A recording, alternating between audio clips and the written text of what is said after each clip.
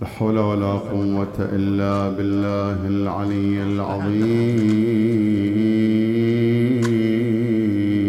إنا لله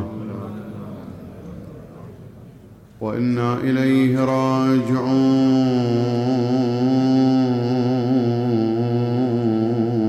وأفوض أمري إلى الله، إن الله بصير بالعباد.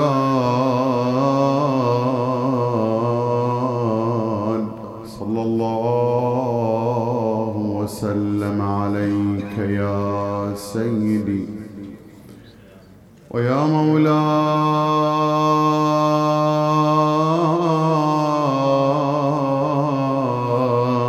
يا رسول الله. صلى الله عليك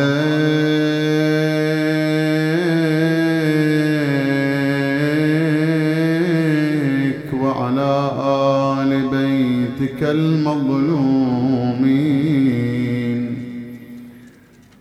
المضطهدين المشردين عن الأهل والأنصار. يا باب الرحمة ونجاة الأمة وسراج الظلمة وأبا الأئمة، ما خاب والله من تمسك بكم، أمن من لجأ إليكم. فيا ليتنا ثم يا ليتنا كنا معكم فنفوز والله فوزا عظيما.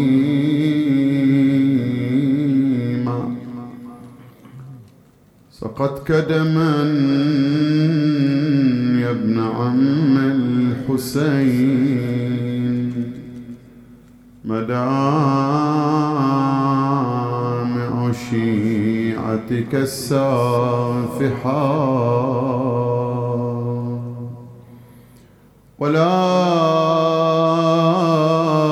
برحتها طلات العيون، تحييك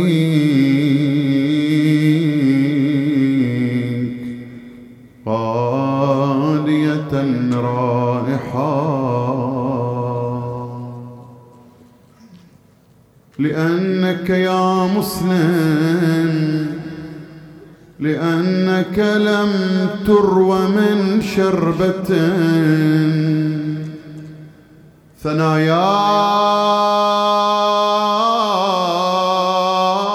ثناياك فيها غدا الطائحة.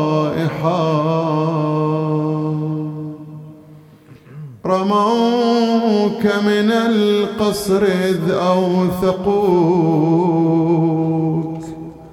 فهل سلمت فيك من جارحة؟ وسحبا تجر بأسواقهم، ألست أميرهم البارحة؟ لئن تقض نحبا فكم في زرود، عليك العشية من نائحة. يا حسين أنا مقتول، ردوا لا تجوني، وخانوا أهل الكوفة عقب ما بايعوني. وللفاجر ابن زياد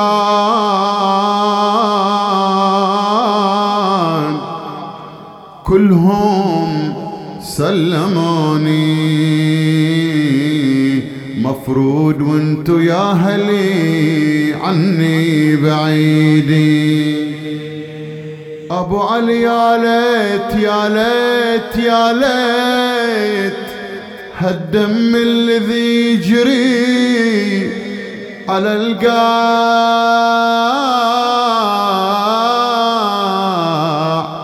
مسفوح بين يديك يا مكسور الأضلاع. يا حيف منك ما احتضيت بساعة وداع بيني وبينك يا عزيزي فرق البين. أنا ما هيج حزان الذي جاري علي. أبو علي حزني وجد الجيتك يا ابن الشوفية. أنا خوفي تجي ويصير بك الصار بيا وتضيع من بعدي وبعدك هالخواتي. سيعلم الذين ظلموا أي منقلب ينقلبون والعاقبة للمتقين ولا عدوان إلا على الظالمين.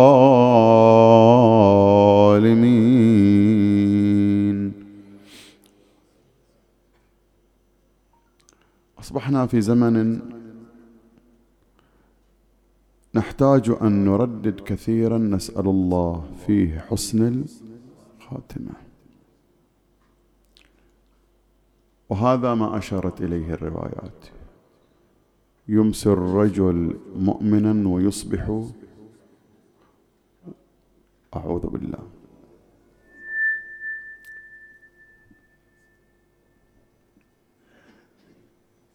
لذلك أريد اليوم أن أقف على بحث هو حساس، هو بطبيعته حساس، ليس عين البحث ولكن ما يتعلق بالبحث من أمور.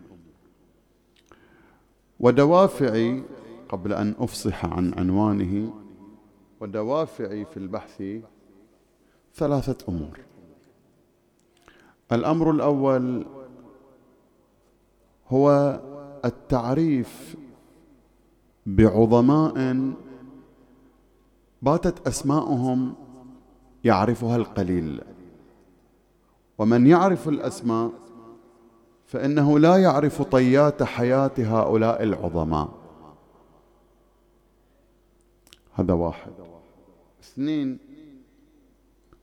الإجابة بصورة غير مباشرة عن بعض صيحات تأتينا من الغرب ومن الشرق في دعاوى عقدية وما شابه، من دعاوى اللقاء بالإمام، أو من دعاوى أنه عين الإمام، أو من دعاوى أن بينه وبين الإمام واسطة وما شابه. فهو جواب بصورة غير مباشرة. 3.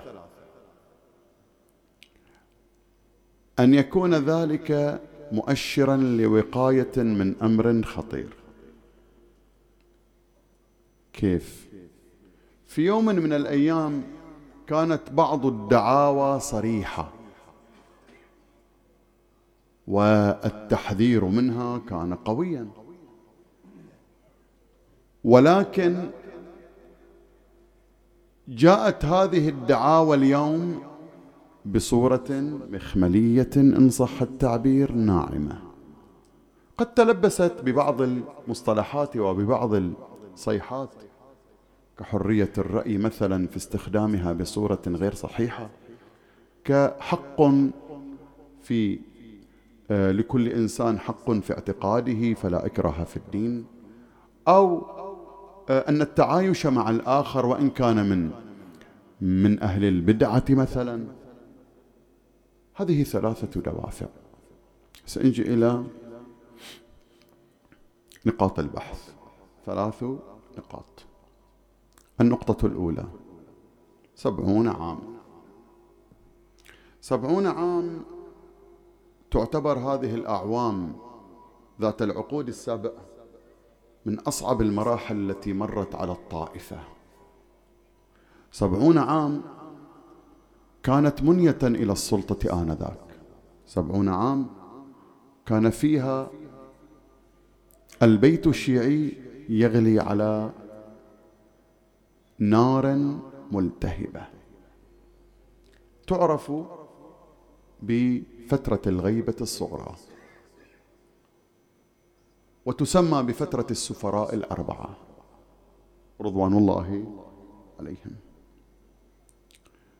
لماذا هذه 70 عام تعتبر فترة حرجة ومنعطف خطير مر به الوجود الشيعي؟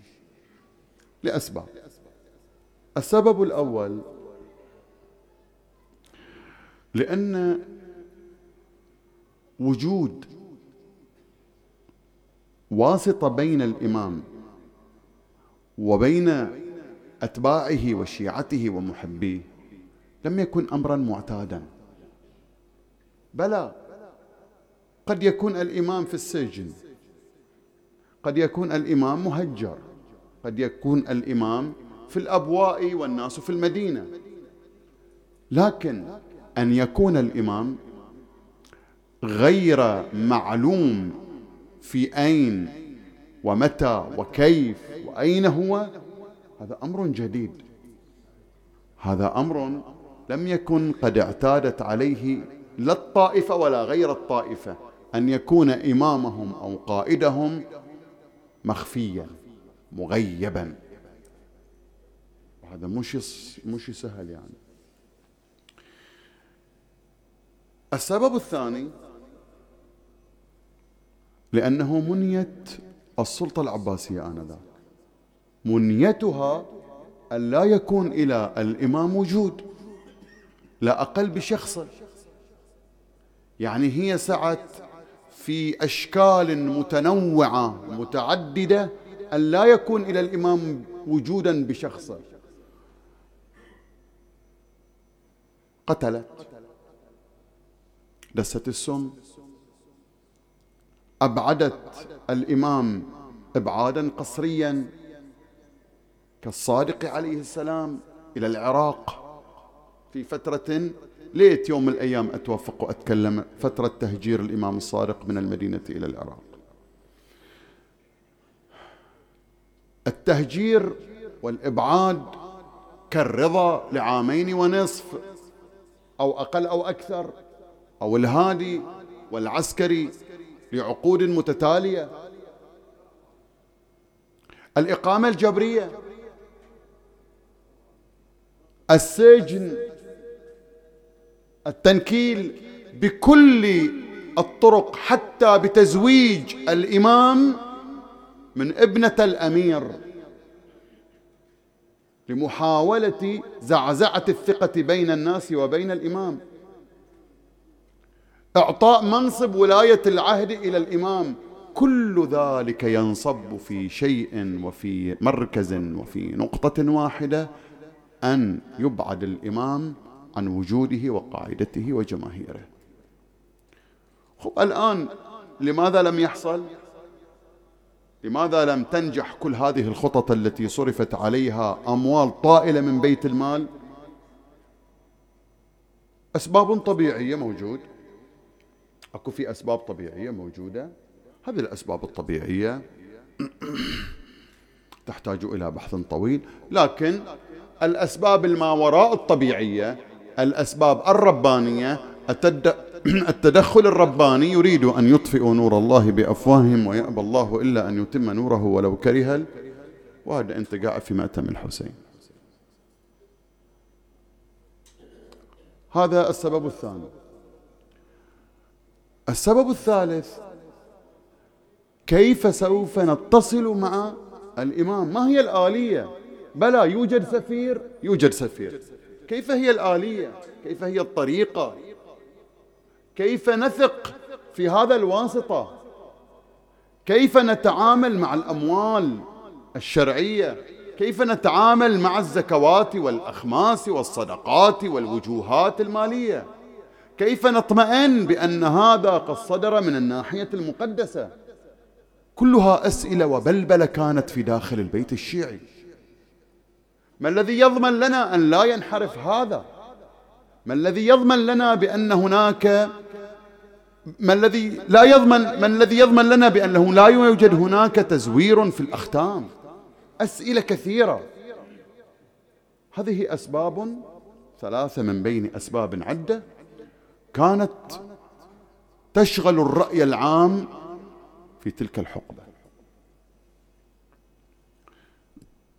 لكن فعلا مهد إليها، حفت بالقرائن الصريحة. كبار القوم استطاعوا أن يبينوا ويوضحوا لأتباع أهل البيت طبيعة ومعنى الغيبة، كيف سوف تكون العلاقة بين الناس وبين الإمام عن طريق السفير، وما هي الآلية. كل ذلك مع مرور الأيام اتضحت أكثر وأكثر، وإن كانت في ظرف لا يحسد عليه. هاي النقطة الأولى. نجي إلى النقطة الثانية. عندنا مفردات نحن في حاجة إليها، لذا أريد أن أقف على هذه المفردات ببيان سريع لحاجة في نفسي، لأنها سوف تكون مقدمة إلى بعض طيات البحث إما هذا اليوم أو غدا. المفردة الأولى: بواب الإمام أو الحاجب. هذا مصطلح قديم، مصطلح قديم جدا. تروحون تفتحون الكتب التاريخية وكتب السير القديمة، موجود اسم الإمام، أمه، مكان ولادته، خاتمه الشريف، ختمه، نقش خاتمه، عمره، قبره. بين هاي العناوين تجدون بوابه وحاجبه. شوفون هاي الكلمة، هذا في وين يبحثونه؟ هذا صح يبحث في التاريخ والسيرة، بس احنا في العلوم التخصصية الحوزوية أين يبحث؟ في علم الرجال. يقولون: هل كون أحد بوابا للإمام تعطي وتضفي عليه صفة الوثاقة؟ يعني أنا هذا أقدر آخذ بروايته وأجعله تحت عنوان الثقات الذين يعتمد على رواياتهم، وأقول الرواية صحيحة أو معتبرة لأنه وقع في سندها كلهم ثقات، ومن بين هؤلاء الثقات بواب الإمام. لماذا وثقتموه؟ يقول لأنه كان بواب الإمام، كان حاجب الإمام. يقولون لا، نفس هذا بواب. طبعا ذاك الزمن موجودة جواري، موجودة غلمان وعبيد، موجودة مسميات مي موجودة اليوم، من ضمنها هذا العنوان بواب الإمام، حاجب الإمام. فيقولون نفس هذا العنوان ما يعطي أبدا أي دافع لإثبات الوثاقة إلا بمؤيدات أخرى. ويقولون أكو في من كان بوابا للإمام أو حاجبا وانحرف في زمان الإمام،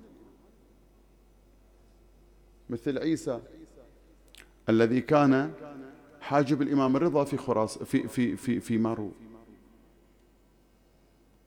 هذا كان منع كثير ممن يوالي ويشايع الإمام الرضا في الدخول عليه، واستفادت منه السلطة.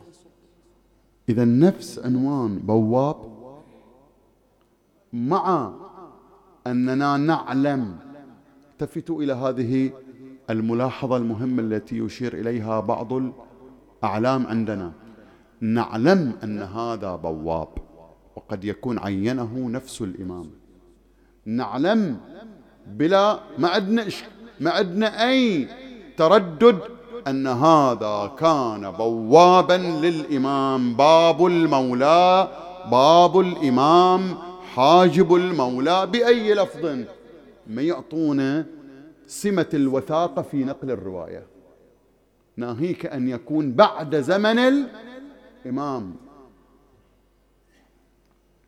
العنوان الثاني الصحبة. هذا بحث سمعتموه كثير. هل الصحبة بحد ذاتها تساوي الوثاقة؟ هذا خلاف بين المدرستين. احنا عندنا صحبة النبي مثلا أو صحبة الإمام، نفس الصحبة ما تعطي وثاقة، ما تلازم الوثاقة. يعني رأى النبي أو سمع من النبي أو حدث عن النبي وروى عن النبي، هذا نفسها بلى فيها سمة الشرف، فيها سمة أنه حظى بشرف الصحبة.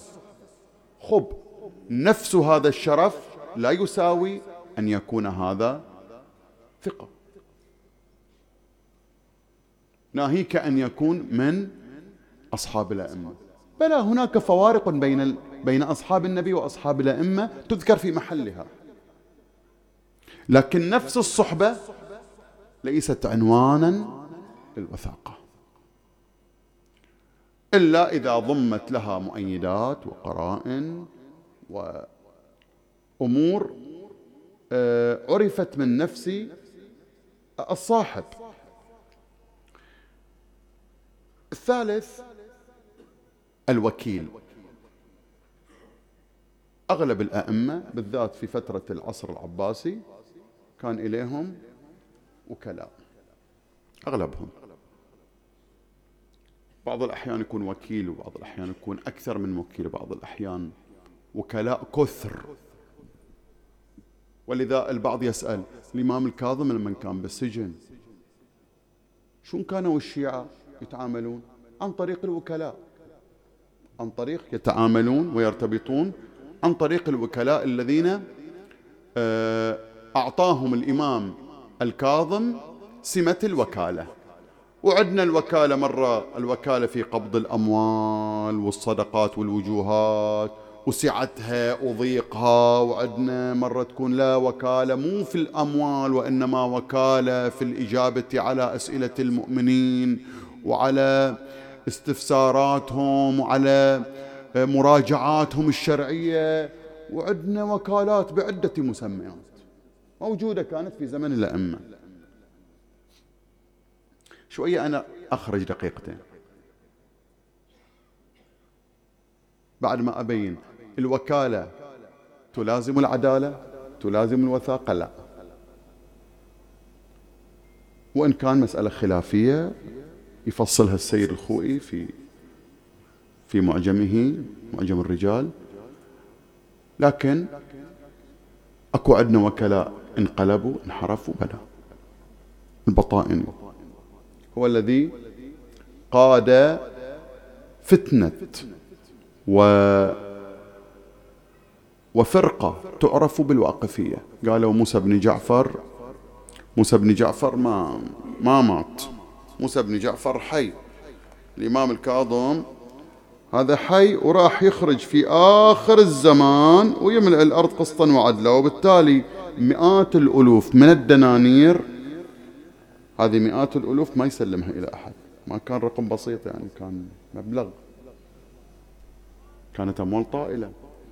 وآذوا كثير الإمام الرضا وآذوا كثير الإمام الجواد.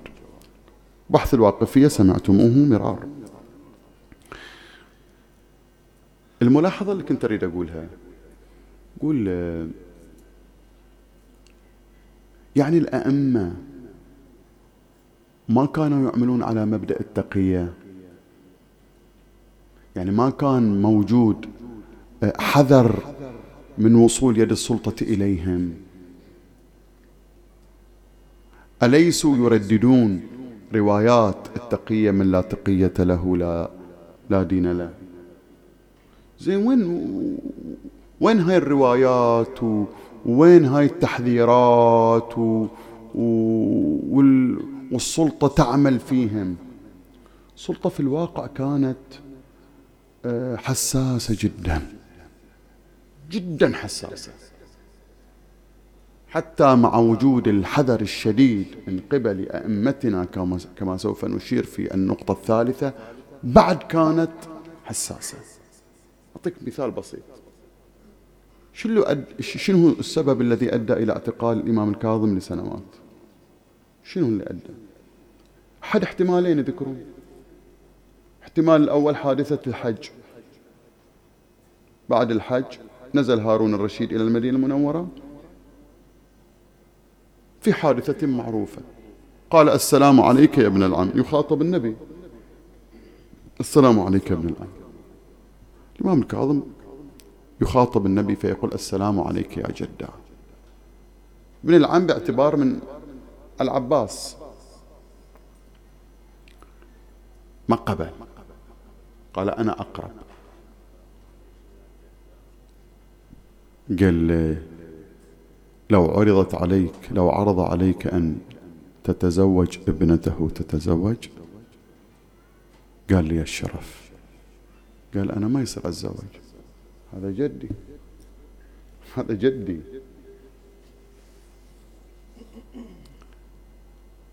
هذه يقولون أغضبت هارون، أغضبته، ثم يقولون البعض ألغى كل شيء، طلع من المدينة غاضب. هذا احتمال. احتمال ثاني كلمة علي ابن إسماعيل ابن أخو الإمام، للأسف كلمة واحدة صدر فيها القرار في ذات الليلة باعتقال الإمام. قال له يا أمير أنت تحكم بالعراق وموسى بن جعفر يحكم بالحجاز. هذه ما تحملها، مع أنه عنده والي على مكة، والي على المدينة، والخراج كله يجيه من مكة والمدينة، بس ما يتحمل هالكلمة. سنرجع. عندنا المفردة الثالثة عندنا النيابة.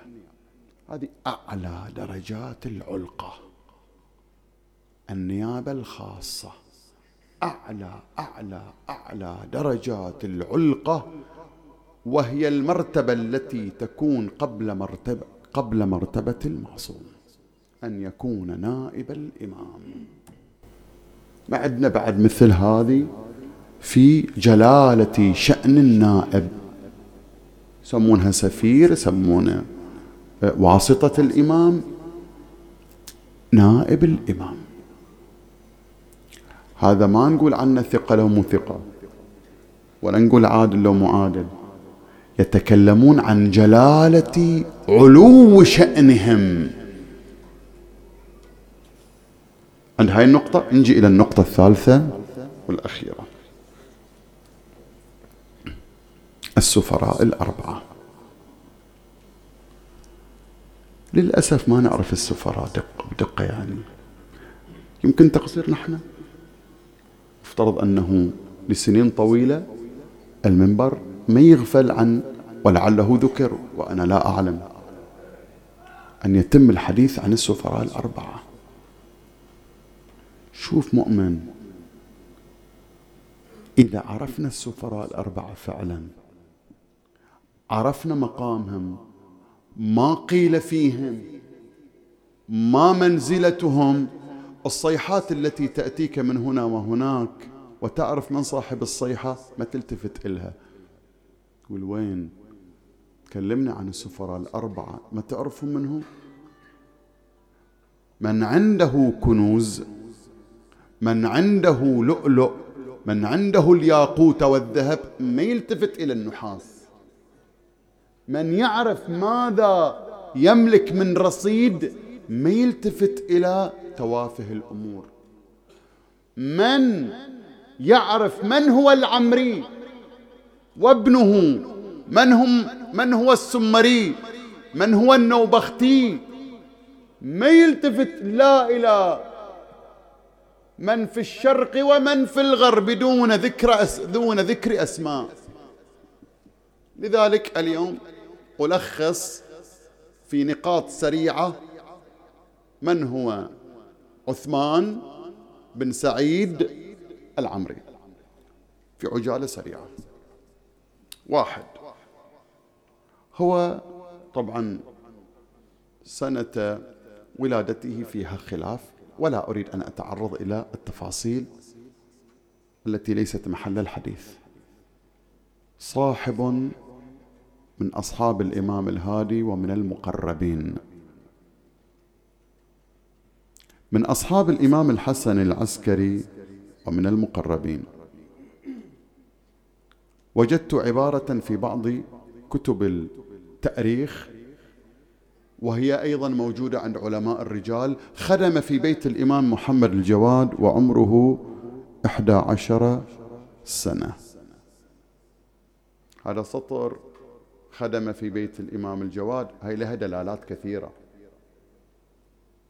أعطيك إشارتين. خدم في بيت الإمام الجواد يعني مو كان عبد، لا، هذا كان مأمونا أن يدخل ويخرج في بيت الإمام الجواد.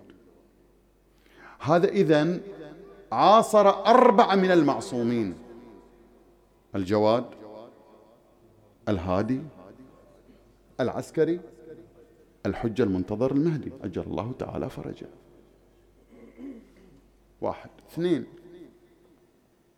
لقبه، وعندي غاية في ذكر اللقب، لقبه العمري نسبة إلى جده عمرو، لكن يلقب أيضا بالعسكري نسبة إلى أنه قطن مع الإمام منذ أن أبعد الإمام الهادي، ومن الأوائل الذين واكبوا الإمام في كل مراحل حياته. فكان في سر من رأى، عسكر سر من رأى، منطقة عسكرية عسكر سر من رأى، فيقال له أيضا عثمان بن سعيد العسكري.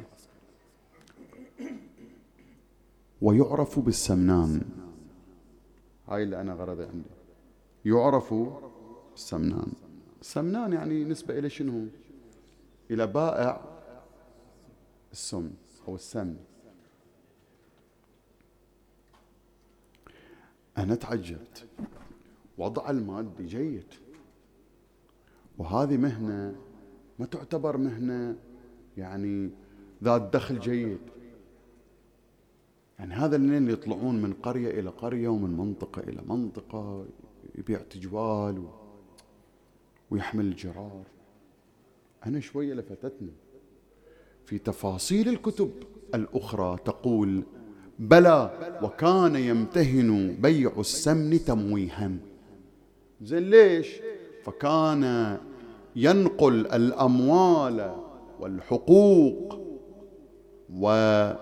والدنانير من بلد إلى بلد، ولم تلتفت ل6 سنين لم تلتفت له السلطة أنه كان هو الذي ينقل عن طريق جرات السمن هذه الأموال. والكتب التي صدرت من الإمام كانت في بطن هذه الجرار اللي يسمونها الناحية المقدسة، اللي يصدر من الإمام وبالختم يسمى بالناحية المقدسة، صدر من الناحية المقدسة من باب شفرة. فكان يسمى بالسمنان لأنه يعمل في هذا الإطار. لكنه أسدي من بني أسد، يعود نسبه إلى بني أسد. 3،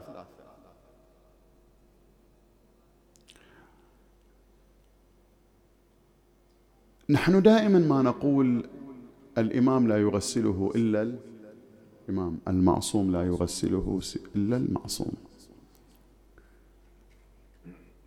من الذي قام بتجهيز وبتحنيط وبكفن وبمواراة ودفن الإمام الحسن العسكري؟ هو عثمان بن سعيد العمري. أنا خفت شوية تكون هاي المعلومة عند البعض، لا كلهم يقولون، كلهم بلى الإمام الحجة صلى، إجا وأبعد عم جعفر قال تنحى يا عم، زين، فأنا أولى بها، أنا أصلي. لكن طبعا كان تجهيز ودفن الإمام الحسن العسكري تحت رقابة شديدة من قبل السلطة. زين، من قام بهذه الشؤون مع الإمام الحجة لا أقل على مستوى التغسيل مشترك هو عثمان بن سعيد. بس تكفينه، تحنيطه، القبر، إنزاله في حفرته، كل هذه تولى ذلك عثمان بن سعيد.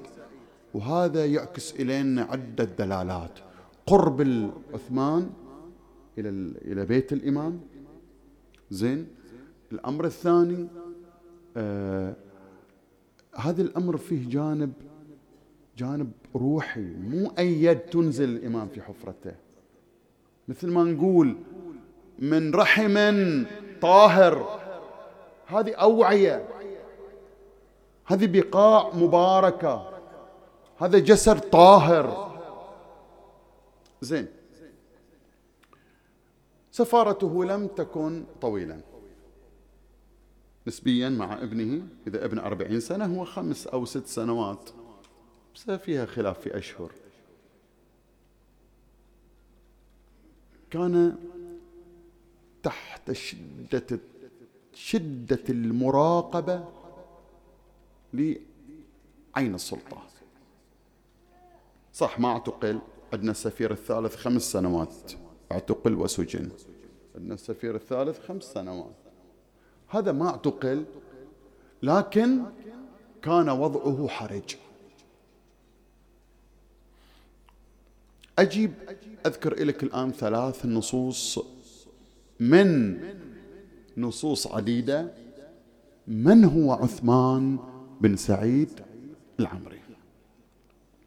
النص الأول أحمد بن إسحاق، النص الأول أحمد بن إسحاق.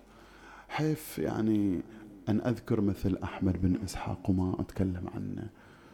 يعني أحمد بن إسحاق من الذين التقوا كثيرا مع الإمام، من اللي شهدوا الإمام، من اللي شهدهم الحسن العسكري على ابن الإمام، من عظماء الشيعة. أحمد بن إسحاق من أجلاء الطائفة. بس على أي حال أسماء للأسف أتمنى لو في كل موسم يتم تعريفنا بأوتاد الأرض. هذين اللي عبرت عنهم الروايات بأنهم أوتاد الأرض. إذا شفت نفسك تعمل مستحب لرواية، شفت نفسك تمشي وأنت تستحضر روايات المشي إلى الحسين، شفت نفسك تتحلى بالآداب والسنن التي من الروايات، هذين منه جابوها؟ هذين، هذا أحمد بن إسحاق رضوان الله عليه وغيره. أحمد بن إسحاق رجل ثبت، واجد يتثبت، والوضع كان حرج في سامراء، ودخل على علي الهادي عليه السلام بأبي وأمي، شبيه بما ذكرناه بالأمس. قال له سيدي من أعامل؟ راح يجينا في النص الثالث يعني شدة طبيعة الوضع الحرج في سامراء، من أعامل وعمن آخذ وقول من أقبل.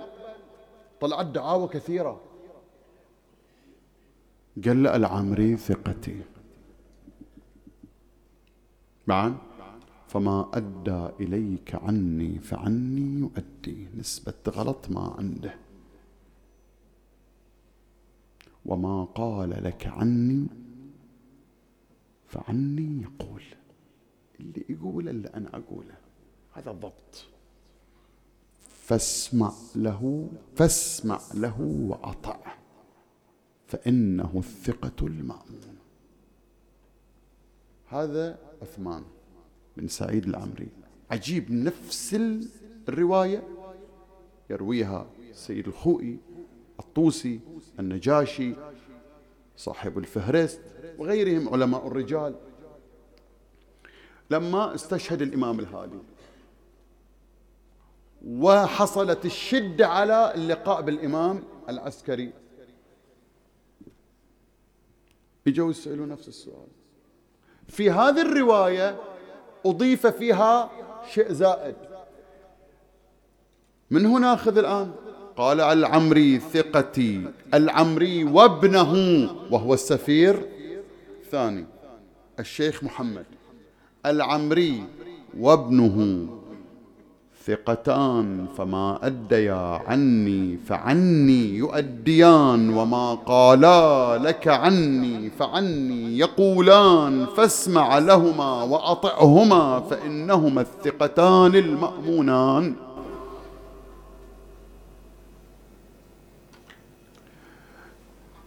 يقولون إذا واحد حصل شهادة من جامعة أكسفورد، ما شنو يسمونهم، هذا يعلقها وين فوق له، شهادة الجامعية، دكتوراه، الله يوفق أبنائنا وبناتنا، هاي الشهادات العليا. هذه الشهادات كل مرة نسمع يقولون هاكو فلان في تحقيق شهادة مزورة لو مشترينها. شوف، شهادة المعصوم ما تشترى ولا تصير بمحاباة. هذا ايش مسوي حصل له الشهادات؟ الشهادة اللي ما فيها خطأ، شهادة معصوم ضبط، شهادة ما فيها محاباة ولا مجاملة. الرواية الثالثة الأخيرة، الواضح إذا بتقرأ التاريخ، شوف الإمام الرضا كان يستطيع اللقاء بشيعته. الإمام الصادق في الفترة التي أبعد فيها إلى العراق روى وحدث وحضروا. بس أنت متصور غربة الهادي والعسكري، غربة طويلة زمانا، غربة طويلة زمانا. في أوائل الفترات في يوم واحد في الأسبوع يلتقون ويا شيعتهم في أوائل. بس وصل الأمر إلى شيء يبكي، أن الإمام يأمر شيعته: إذا رأيتموني في الطريق فلا تسلموا علي. تتحمل الطوف على إمامك وما تسلم إلى هالمستوى؟ قال لا تسلمون علي. إلى هذه الدرجة عاش الإمام الهادي والعسكري الغربة، مع كثرة الإقامة الجبرية وكثرة كبس دار الإمام. أكو شيعة من اليمن إجوا، هؤلاء عندهم أموال، طالعين من اليمن، واليمن معروفة بمواردها الزراعية وثروتها الحيوانية، وجايين من اليمن إلى سامراء آخر العراق. وإجا الوسيط إلى دار الإمام، وكان مع الإمام بعض الشيعة، كبار الشيعة، وجهاء من الشيعة. قالوا ترى أكو في شيعة من اليمن وعندهم أموال كثيرة. قال لخادمه الإمام الحسن العسكري، قال لخادمه: امضي فأتنا بعثمان بن سعيد العمري. من الحكمة، هو عثمان يكفي أن يقول عثمان، لكن من الحكمة الذكر الكامل للاسم، ذكر الاسم كاملا لا يصير لبس. فلما دخل عثمان قال له الإمام: امض يا عثمان فإنك الوكيل والثقة المأمون على مال الله. عندنا وثاقة علمية، مرة واحد تثق فيه من ناحية علمية أو تثق فيه من أي جانب، لكن هل يسمونها الذمة المالية، الجانب قد لا يحسن التصرف في الأموال. فإنك الوكيل والثقة المأمون على مال الله، واقبض من هؤلاء النفر اليمنيين ما حملوه من المال. ايش قالوا الحاضرون؟ فقال الحاضرون: يا سيدنا والله إن عثمان لمن خيار شيعتك، ولقد زدتنا علما بموضعه من خدمتك، وإنه وكيلك وثقتك على مال الله تعالى. ما صورنا بهالمستوى الثقة العمياء.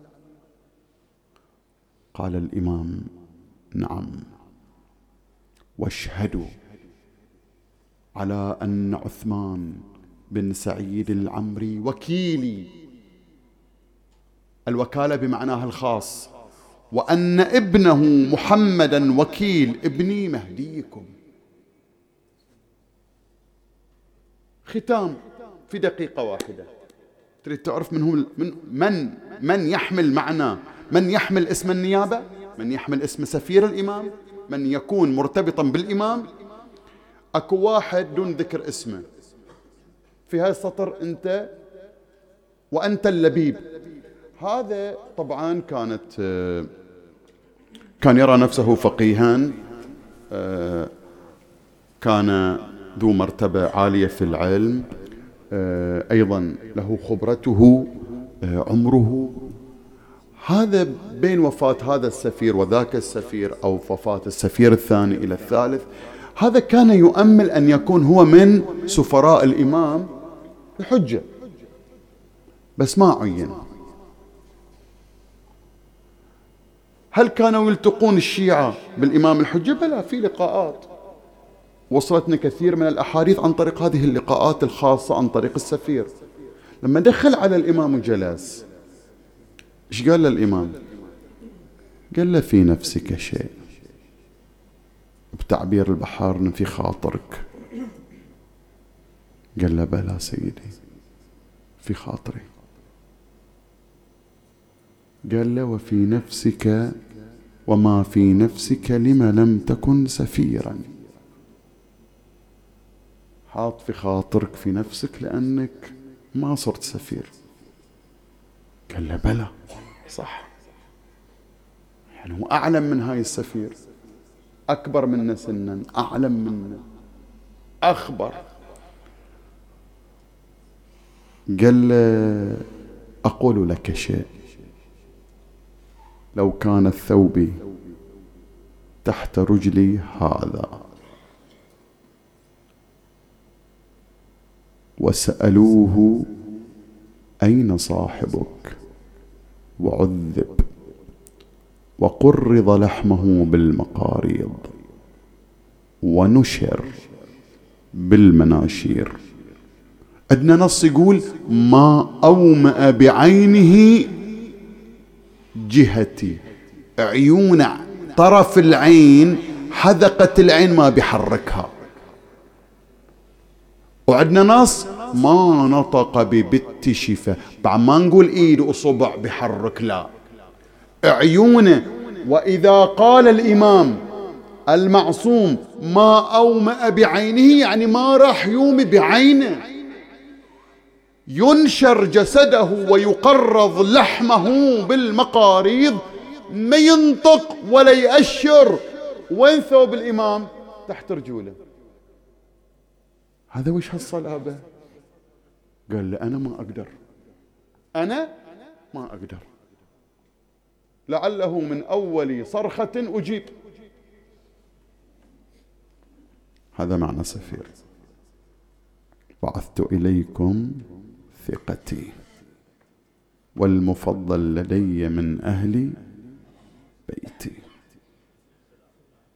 مو أي سفير، مو أي واحد يبعث، وبالذات الكوفة والتي فيها من أعداء أهل البيت، وفيها الانقلاب وفيها الخيانات. يحتاج إلى رجل شجاع قوي ضرغام حكيم فقيه عالم. كلمة يقولها فقيه وقفت شعر بدنه يا مؤمن. يقول مصيبة مسلم تشابه مصيبة الحسين.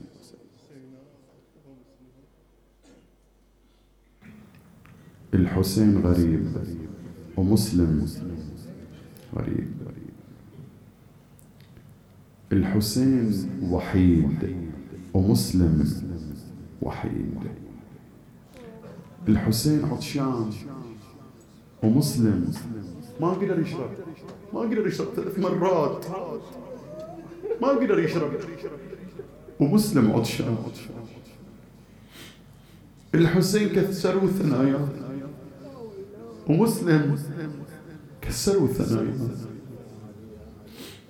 الحسين قطعوا رأسه، ترى الشهداء قطعوا رأسهم يوم 11 بس عقب ما فاضت أرواحهم، بس الحسين لا لا لا، أزهقوا روحه بقطع أوداجه مثل مسلم أيضا قطعوا رأسه وبه رموا. الحسين مثلوا بجسده ومسلم أيضا مثلوا بجسده.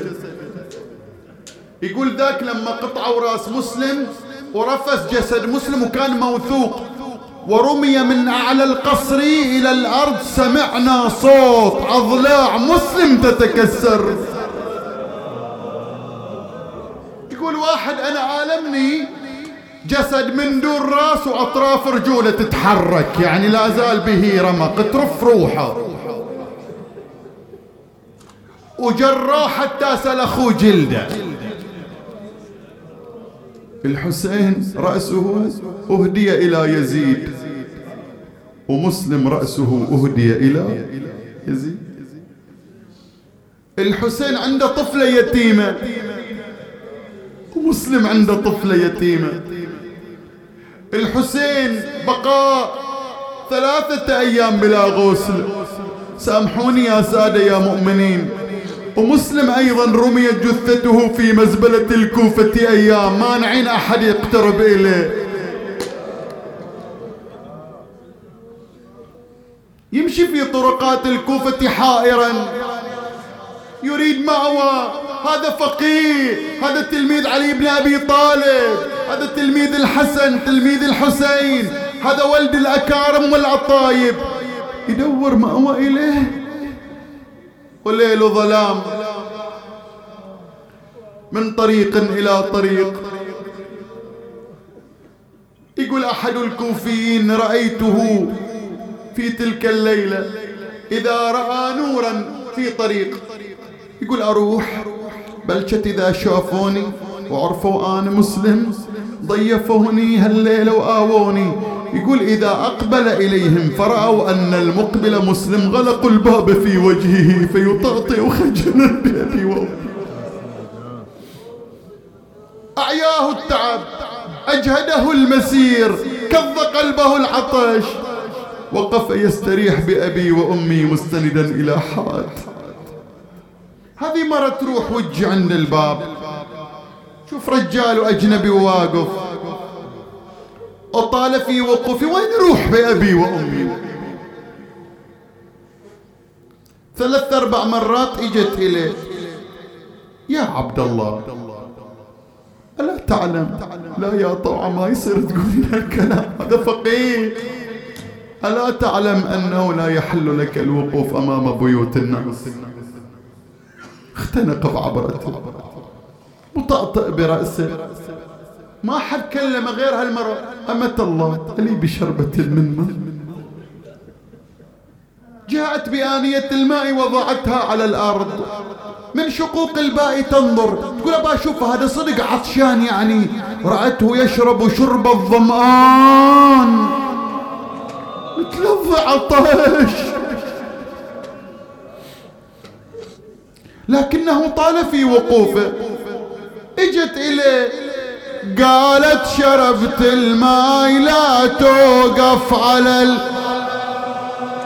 عيب على مثلك بالغرب وقفات لج، جنك جليل وشوفتك يا شهم تنهى، لهلك دروح القمر غرب والنجم دا وياي، لهلك دروح القمر غرب والنجم دا، روح بعجل لهلك قبل ما يظلم الليل، واقف تفكر والدمع بخدودك يسيل، ما عندك بهالبلد عزوة ولا رجاء، قالها غريب ولا أهل عندي ولا دار، قالت هلك في وين؟ قالها في المدينة،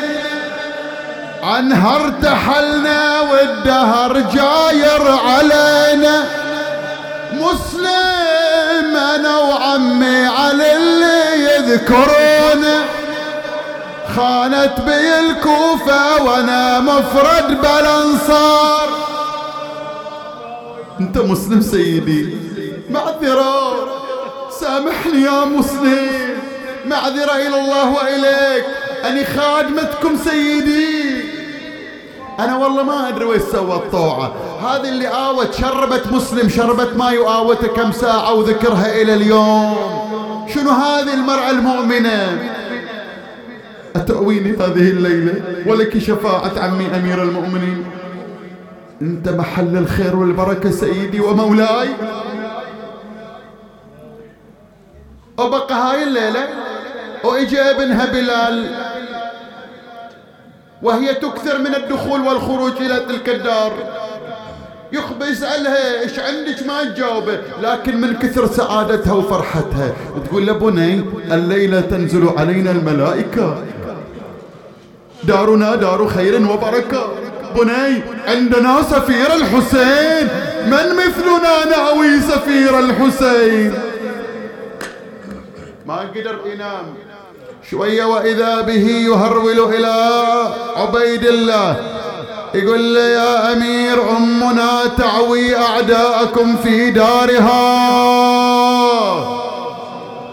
وطلع ابن الأشعث مع الكتيبة، بينما مسلم كان يصلي قائما راكعا تاليا للقرآن، وإذا به يسمع طاقات اللجوم، صهيل الخيل، أصوات الرجال، اصطكاك الأسنة، فخرج حاملا سيفه كالليث الغضبان والبطل الضرغام، فقال له ابن الأشعث يا مسلم إن الأمير يطلبك، فنادى أميري حسين ونعم سرور فؤاد البشير النذير. قال لك الأمان يا مسلم، قال لا أمان لكم يا أهل الكوفة.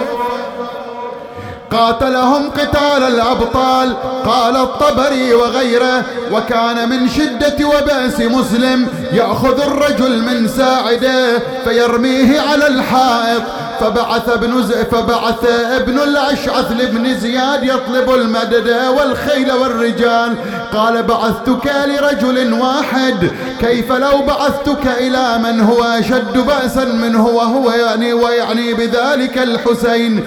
قال بعثتني إلى سيف من سيوف علي بن أبي طالب، خذوه بالغدر والحيلة، عظم الله أجوركم. بينما مسلم يقاتل إذ وقع على وجهه، فضربه ابن الأشعث على محجر عينه، فتكاثروا عليه النساء بالحجارة من فوق السطوح، والأطفال بسعف النار، والرجال عليه بالخناجر والسهام، حتى أثخنوا مسلما بالجراح. يقول لولا القضا والحيلتين ليه دبروها، حفروا بميدان حفي روس الترى وبيها تقنطر والمحاسن جرحوا وصاب بالاشعث ويح قلب بمحجر الطاعة تصيح على السطوح وش هالكسي ليتك حضرت تشوف يا شيخ العشي بن عمك الموثوق طايح بالحفي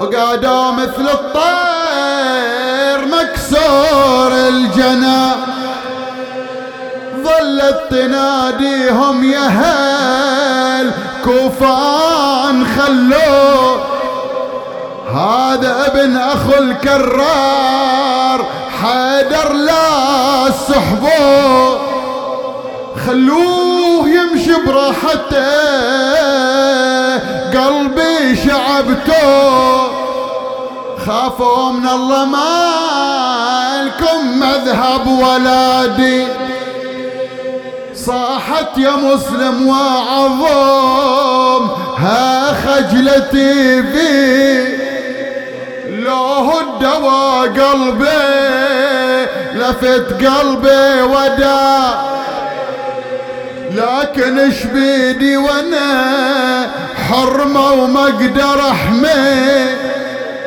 كان سلمت من كيدهم سلم على حسين قالها يا طوع اليوم ما تحصل سلامة أوصيك كان بهالبلد طبة ويتامى قولي لهم مسلم يبلغكم واجرك على الله والنبي سيد الكون. أنا خلصت المجلس بس أريد من عندك هالدقيقة.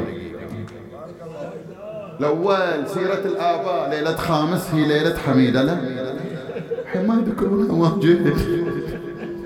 هذه اللي فجعت قلب خالها الحسين شبيهة بأبوها تشبه أبوها عبد الله أكبر واحد من مولاد مسلم اللي قتل في يوم عاشور وأبلة وحميدة تشبه أبوها. أريد أقول لك بس هالموقف اللي ذكرونه بعض هالسيار يوم اللي رجعوا لكربلاء كل واحدة راحت قبر أبوها. زينب تشوف طفلة واقفة بروحها من أنت بنية ما في أسر ترى تقدرين تروحي. قالت أنا حميدة بنت مسلم لا أعرف أين قبر والدي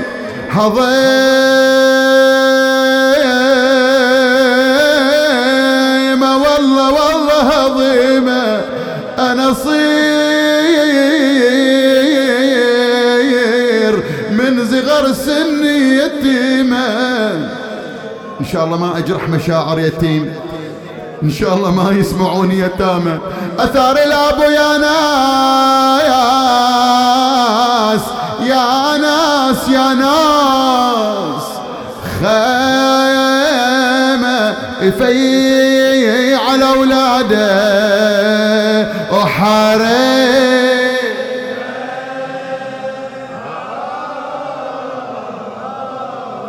وكم طفلة لك قد أعولت أقضى حوائجنا السرمان شوف قربنا فرج اللهم عنا فرج عاجل غير عاجل يا كريم. قفوا للسلام على الحسين. أبحق مسلم صلى الله عليك يا أبا صلى الله